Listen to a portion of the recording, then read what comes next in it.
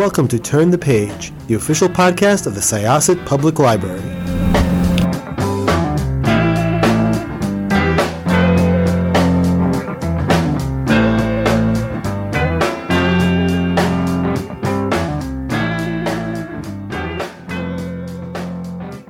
Hello, everyone, and welcome to Turn the Page. I'm Jen. I am one of your hosts today, and I am joined by my illustrious colleague. Would you like to introduce yourself? Sure, I'm Jessica, and I am extremely excited to be here. Thanks, Jen. Me too. I am so excited. We are here with a real jack of all trades, a scholar, a poet, a translator, and we're here to discuss an extremely exciting book. Could I ask you to introduce yourself and your book, please? Yeah, thank you. My name is Jeffrey Angles, and I'm a professor at Western Michigan University, where I teach Japanese and translation. As you said, I do a little bit of a lot of different things, but I love to read and write, and my passion for books is what brought me into the world of translation. So yeah, I'm here to talk with you a little bit about Godzilla and Godzilla Raids Again, written by Shigeru Kayama, who was he was a science fiction writer who wrote the screenplays for the 1954 movie Godzilla and the sequel Godzilla Raids Again in 1955.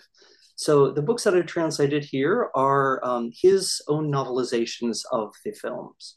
So they were published right about the same time as the release of the second film. So the fact that they were written by the same person who wrote the screenplays, I think, is really quite exciting. It means that they're, perhaps a little bit more. They've got a little bit more cultural value, perhaps, than some other novelizations, which are written by somebody else. Because these were written by the actual author of the screenplay, it's really exciting to see what he wanted to do with these stories. I had no idea that these novels existed before they kind of hit my inbox. So I'm utterly fascinated by just the fact that they're here and that they exist and that we can read them. I would love for you to talk a little bit about maybe your approach to translation, especially in terms of how you choose a project. So, like, how did Godzilla come to you as a project? Sure. So this is actually quite different than most of the projects that I've done along the way. A lot of my career, I've been translating poetry, and because I think poetry is really under translated. There's not enough people reading it, and I love poetry, but I also love really good stories. And so I my dissertation project was about literature in the 1920s and 30s, popular literature, and one of the authors that I wrote about wrote a lot of monster stories and things like that. So I've always had an interest in monsters and these kind of bizarre, interesting tales. The way that this particular project came to me was a little bit quirky. I was in Japan in the 2011 disasters, and lived through the Fukushima meltdown and everything. And that was an extremely stressful event. And so when I came back to America, I started teaching some classes about disaster in Japan, kind of as my own way of thinking about disaster and kind of working through it a little bit on my own. And as one of the fun things that I decided to do in that class, I decided to show the Godzilla movies, like the original one, the one from 1954. I think a lot of people and maybe some listeners are really familiar with later films, but the very first film from 1954 was a very kind of deeply moving meditation on the fear of nuclear weapons and atomic weaponry, radiation. And of course, the Japanese had lots of experience with that after Hiroshima and Nagasaki. So anyway, I was showing the 1954 film over and over to my students, in these different classes. And I kept on noticing that in the credits, there was this line that really intrigued me, like, based on the work of Shigeru Kayama. And I'm like, based on the work of Shigeru Kayama? I recognized his name as a famous science fiction author from Japan, but I didn't know the novels either. So I looked into it, and I didn't have to go very far because these novels have been in print, reprinted multiple times since the 1950s. They're in print currently in a very inexpensive paperback edition. So I got them and I read them and I was like, oh my God, yeah, someone's got to do this. How has someone not done this before with all the Godzilla fans out there in the world, you know? So it was really exciting. I proposed it to the press, and the press very quickly said, "Yeah, let's do that." So I'm really happy about it, and I'm really happy with how the book turned out. So I have a question, just sort of regarding translation and context a little bit. Sure. So when you are translating, first of all, I mean, when were these novels originally published again? Just So they were originally published in 1955. So right about the time that the second film came out. so I guess my two questions regarding that are number one, did you find that, you had some sort of trouble with context as far as certain parts of it dating itself while you were translating it? And also, um, when you're looking to translate something from Japanese to English in general, what are some of the biggest challenges, especially dealing with cultural differences, certain nuances, certain turns of phrase? How do you tackle that? Yeah, yeah. Oh boy, those are two really good questions. About the first part, the one of the challenges that I had in in terms of like cultural distance and kind of historical distance on the text was that the story is set in contemporary times, the time that it was written, so 1950s. When I started translating the book, I immediately there are lots of names of government agencies in this book, like the let's see, what are they all, like the Japanese Coast Guard and things like that. So there are. When I first started translating it, I used the kind of modern terms, the modern official translations of all those organizations, and I showed it to a friend of mine who was an expert in Japanese history, and he said, no, actually, the official English translation of this government agency has changed multiple times over the years. And so I had to go back and research like what terms were actually used for each of these government agencies in the 1950s, not now. Sometimes English translations were different. So that kind of took me down an interesting rabbit hole.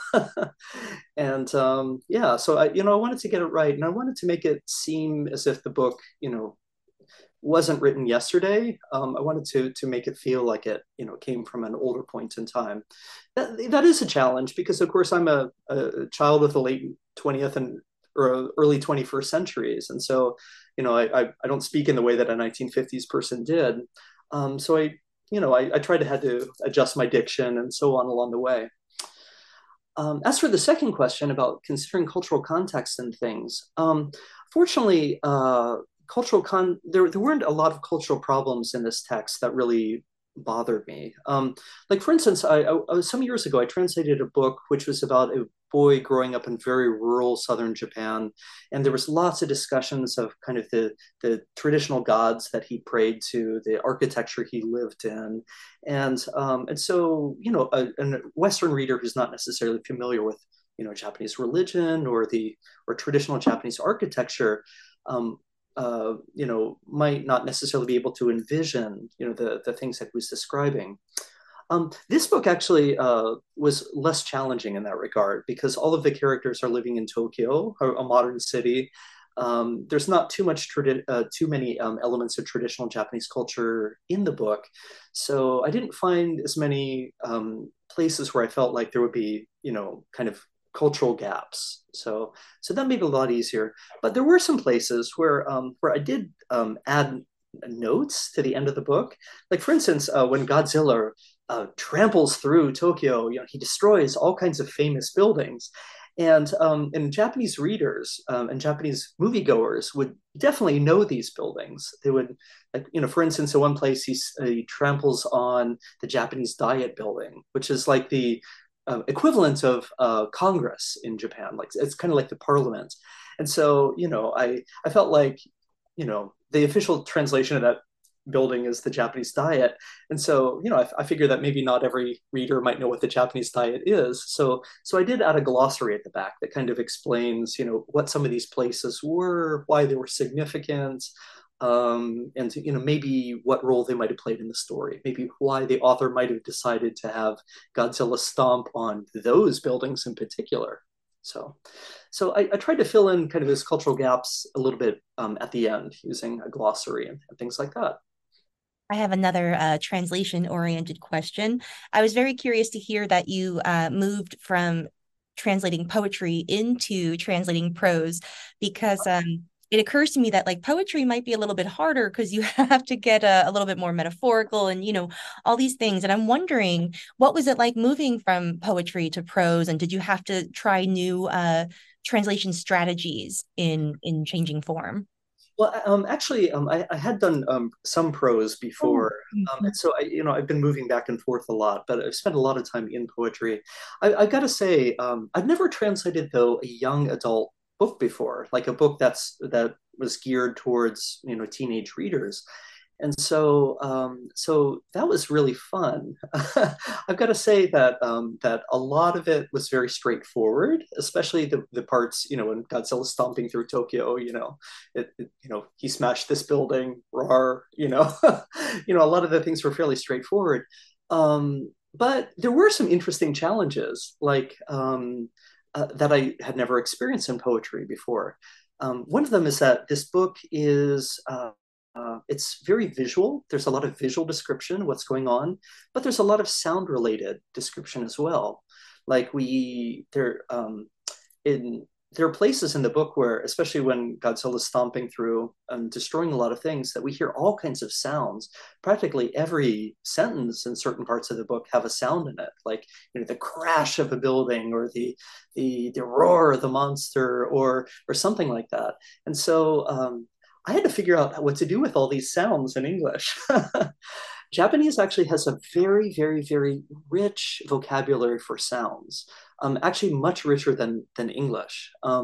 There's many, many, many onomatopoeias in the Japanese language.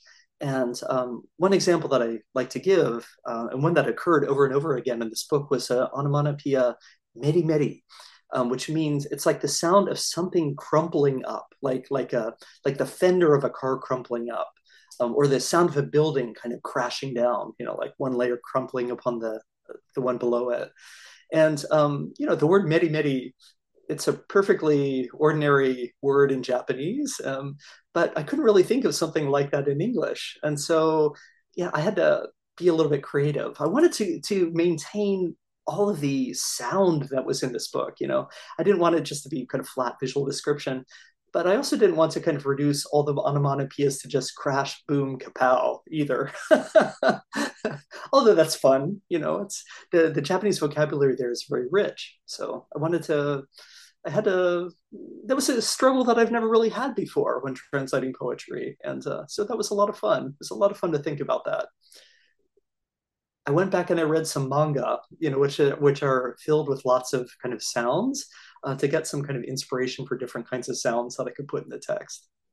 I have one question about sort of the ways in which reading the novels sort of like change my perspective on a lot of what like the films present. So for instance, I reading the book, I was taken in a way by like the American presence like in the book, and it occurred to me that in the book it is like a lot more overtly colonial than it feels like in some of the movies to me, like just the presence of American characters and stuff like that. So yeah, can you talk about maybe like what you feel like reading the novels adds to the experience of watching the films? Yeah, one of the things that's really interesting is that when Kayama sat down and he turned this into a novel, he kind of refocused the attention of the story. He collapsed two of the major figures in the film into one character in the novel, and like in the people who are familiar with the film know that there's a love triangle in the story between this woman who is the daughter of the paleontologist, and is and then a kind of a mad scientist like character, and another kind of young man who is really passionate about trying to save the world. So in the story, this love triangle has been kind of just reduced to a love dyad, I guess. And the young woman who's the daughter of the paleontologist, and a teenager, a young man who's maybe in his late teens. And I think that Kayama made that decision to do that because he was writing for a young adult audience. It made sense to have the main character be someone probably close to the same age. But that also kind of raised a really interesting question. Like in the novel, it really seems like Kayama is trying to suggest something about the ways that different generations of like the war generation and the post-war generation, like differ in their outlooks on science. One of the big themes of this book are, what are the ethical responsibilities of scientists? Should Godzilla be saved so that people can study him, or should Godzilla be destroyed in order to save people's lives? And in a way, that kind of like discussion is very parallel to the discussion people had about the atomic bomb overall. Should the atomic bomb be used, or should science be used for those kind of dangerous ends? So I think that Kayama is making some really interesting points about how, like, a younger generation that was born after the war, reflected differently on an older generation, and that comes through. Really clearly in the book, but I'm not sure it kind of had the same sort of generational implications that it did in the film. And as you said, another thing, the presence of America. You're right. America is never really mentioned anywhere in the 1954 film. But it is true that from 1945 to 1952, immediately after World War II, Japan was occupied by the Allied powers, who basically controlled the Japanese government. So when the film was made in 1954, Japan had basically been independent again for only a very short time. And everyone still remembered, and everyone was still aware of the fact that, like, there were still American military bases in Japan. And in fact, there are still American military bases in Japan till this day as a legacy of World War II.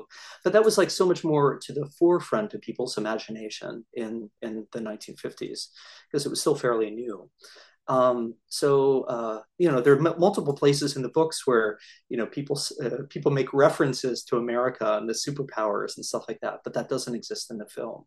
But yeah, so the sense that America is kind of like looking over Japan's shoulder is stronger in the book, because the writer was actually quite politically astute and politically aware. I think he wanted to kind of refer to these real political realities on the ground and not just sort of let them slide by.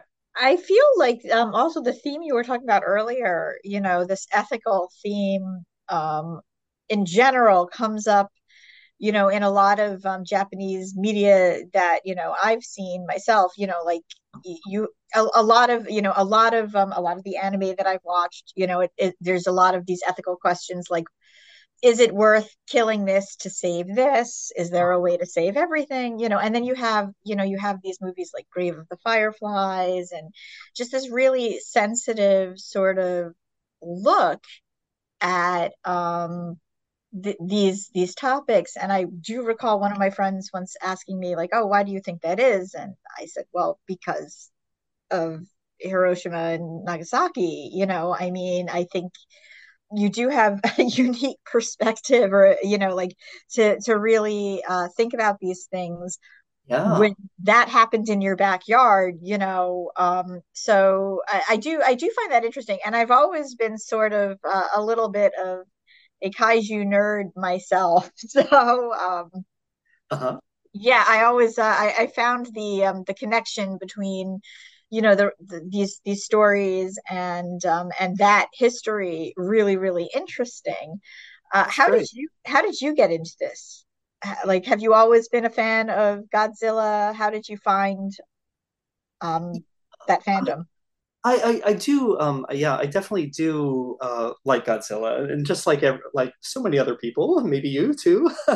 I watched them as a kid, and I had a lot of fun, and would pretend to stomp around, in the house, pretending to be Godzilla as a kid. Um, but I kind of put that on the back burner for a long time, and it was really later on in my career that I came back to Godzilla because I thought it was such an interesting artifact to help us think about the ethical implications of atomic weapons, to help us think about the ways that living through Hiroshima and Nagasaki and another incident that happened in 1954 affected the Japanese psyche.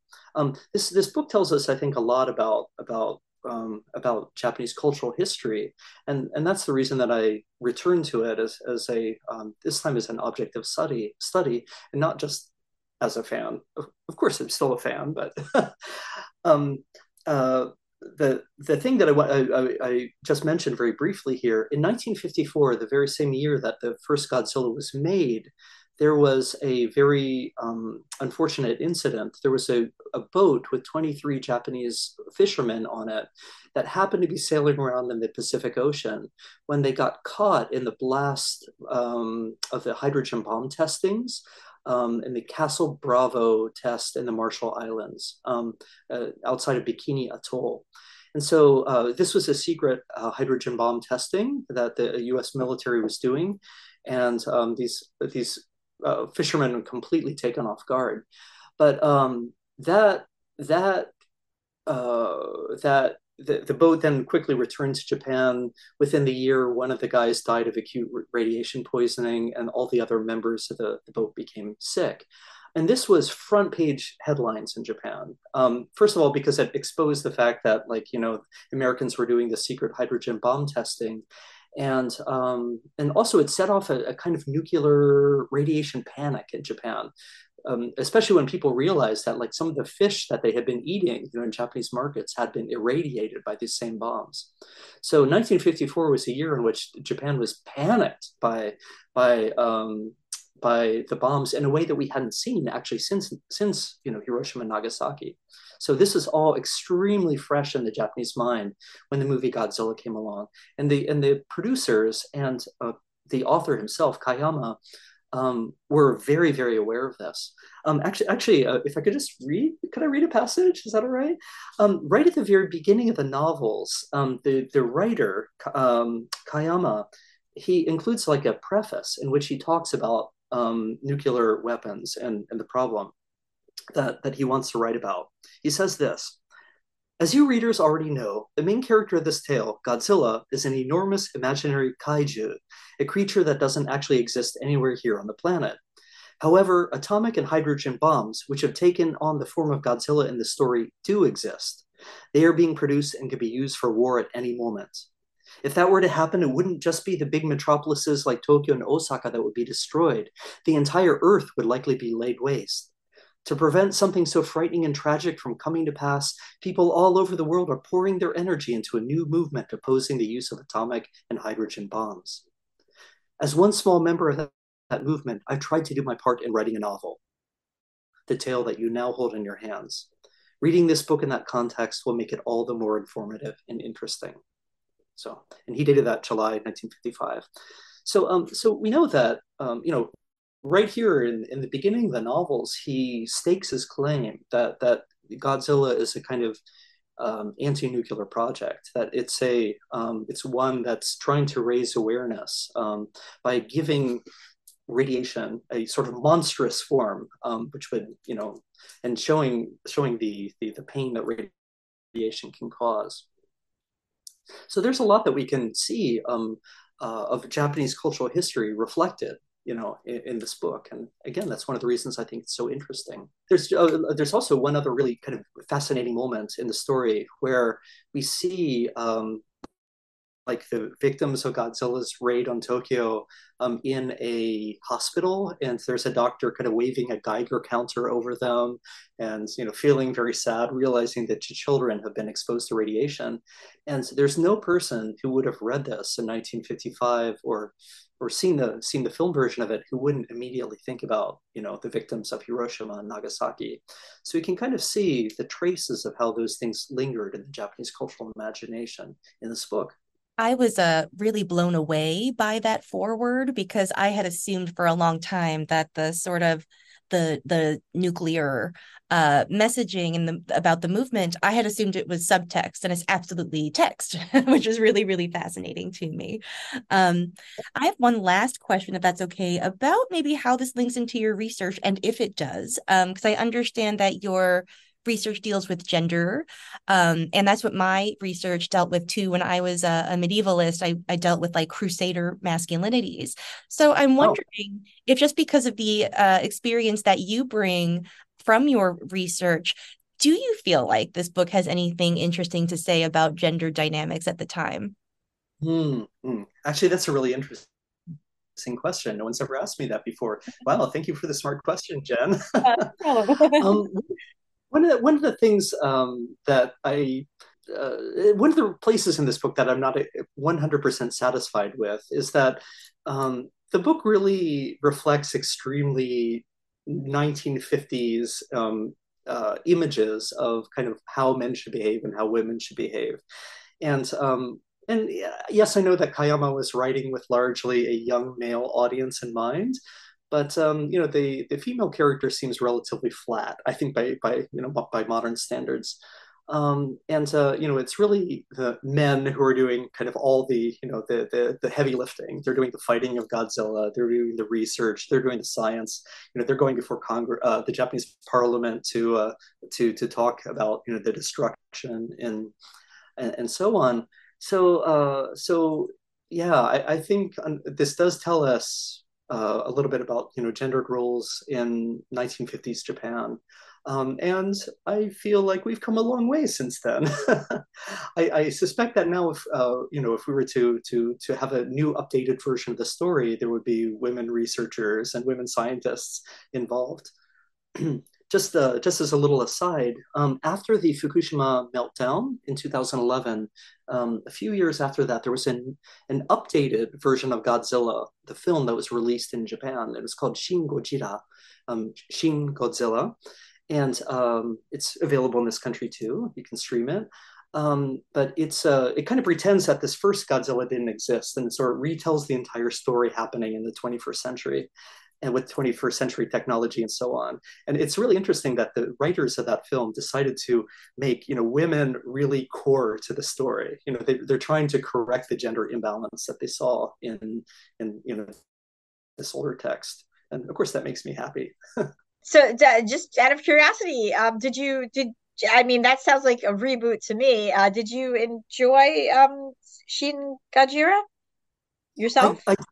I did. I thought it was really, really interesting. And one of the things that they did in the reboot, the Shin Godzilla, Shin Godzilla, is that they made sure that all of the technology was very modern looking. The people were taking images of the destruction with their cell phone and sending messages back and forth, and they really tried to think about like what a disaster would look like if it happened in the 21st century. And there was a lot of places in which they reflected on things that actually happened in the Fukushima meltdown. Like there was a very famous press conference in which the Prime Minister of Japan was saying something, and then someone came onto stage and corrected him and saying, no, the information that you just said is not exactly right. And so they imitate that, in the film. And so there's a lot of ways in which I think that the new reboot was really smart and did a really fantastic reflection on where we are today. Well, thank you so much for joining us. This has been really wonderful. And, I'm very excited for folks to finally get to read these books in translation. Thank you so much. Well, thank you. I'm so happy to be here. It's been really a joy talking to the both of you. Oh, thank you. It was a lot of fun. Yeah. All right, listeners, please pick up Godzilla and Godzilla Raids in one volume. They're really, really fun books, and they are a fascinating glimpse into a very particularly interesting time period in history. By the time that you hear this, they'll be available. So go hit up your library, your bookstore, wherever you like to get your books. Thank you so much for joining us. It is now time to close this chapter. It's time to close this chapter of Turn the Page. Join us for the next episode.